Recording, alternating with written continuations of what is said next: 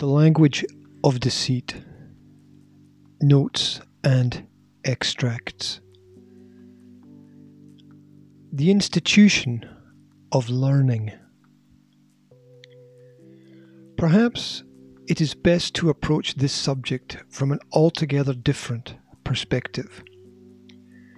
Where the unusual is usual, we are challenged to think, and this is perhaps an interesting place to begin. Is it not better to live a short life doing what you love and living to the fullest extent that you can, than it is to have a long life doing things for a system that cannot feel the beat of your heart, or see the sweat on your brow, or know the worries within your mind? In the end, nobody wins the game of life, especially one with constant assessment, interruption, and diversion. The greatest gift that can survive our limited lifetime on this planet is that the knowledge which you have learned gets passed on to the next generation, so that they may continue to dream your dream, or live their dream, or expand on humanity's collective dream to find or even rediscover its destiny. A destiny that fades from view every once in a while. Yet, personally, we all have a unique destiny, and there is no single way, just as there are multitudes of possibilities, and each one as beautiful and unimaginable as the next.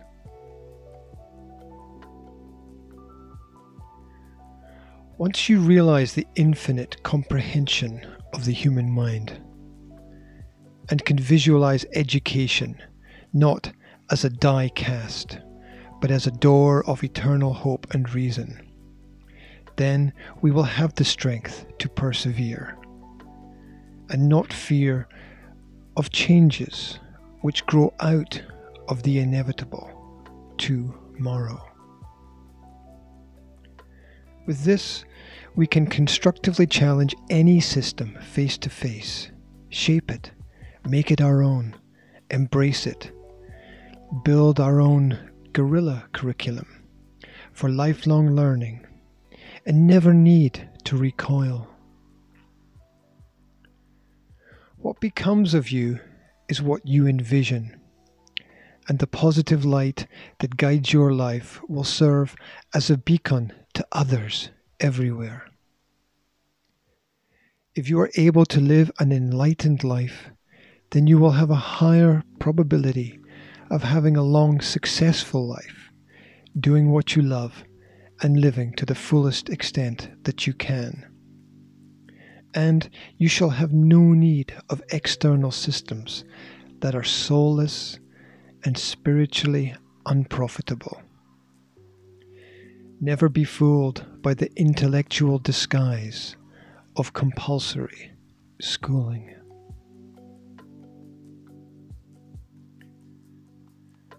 For those with the time to do the research, the documentation exists far beyond reasonable doubt, though not always in the public domain, to reinforce the claim that the majority of our education systems have been subverted to the point where real learning, through true experimentation inside of a controlled curriculum, is extremely rare.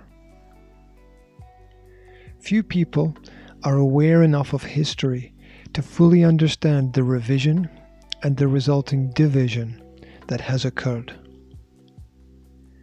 It is hard to forgive those who know not what they do, when they take little time to expand their own breadth of knowledge outside of their own compartmentalized state of being.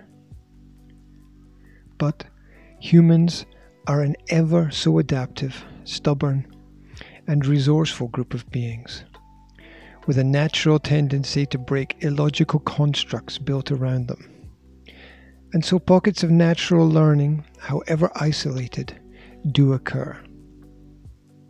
But this is sadly far from enough. See the recent decline in innovation across Western society for a perfect example of this.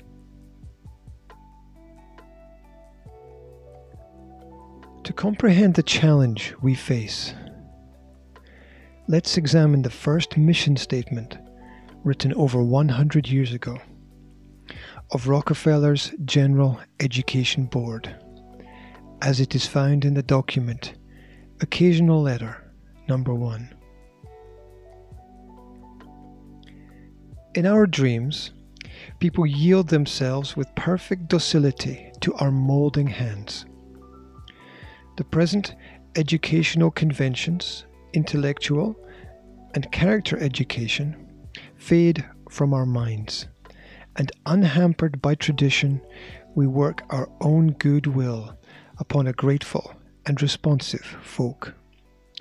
We shall not try to make these people or any of their children into philosophers, or men of learning, or men of science. We have not to raise up from among them authors, educators, poets, or men of letters.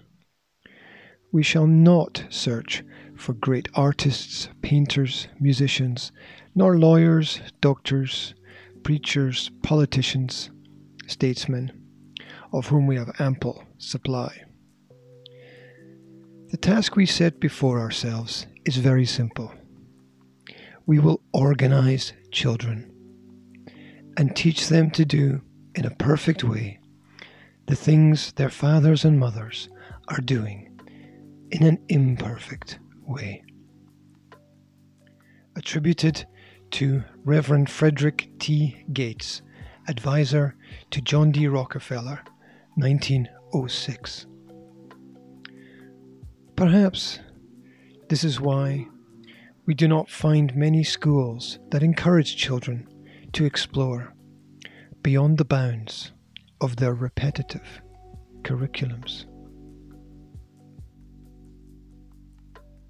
Stop for a moment. Just think.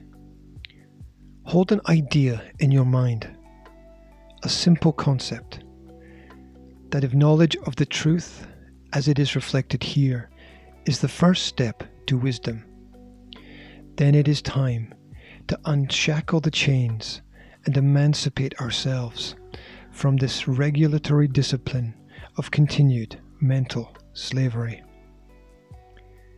See how the brain is the prison, where the bars are a far greater torture than any wall. Regardless of whether you agree, and because opinions matter less than facts, ask yourself what you can do to expand the horizons of the world that surrounds you. Ask yourself what you can do to work for a better and brighter future with purposefully higher ideals and goals than those set by previous generations. Ask yourself, is there not real work to be done? To see better and to travel further, we must learn to stand on the shoulders of the giants who came before us, so that we may better understand both the future that lies far ahead and the past that came long before us. The language of deceit. Notes and extracts.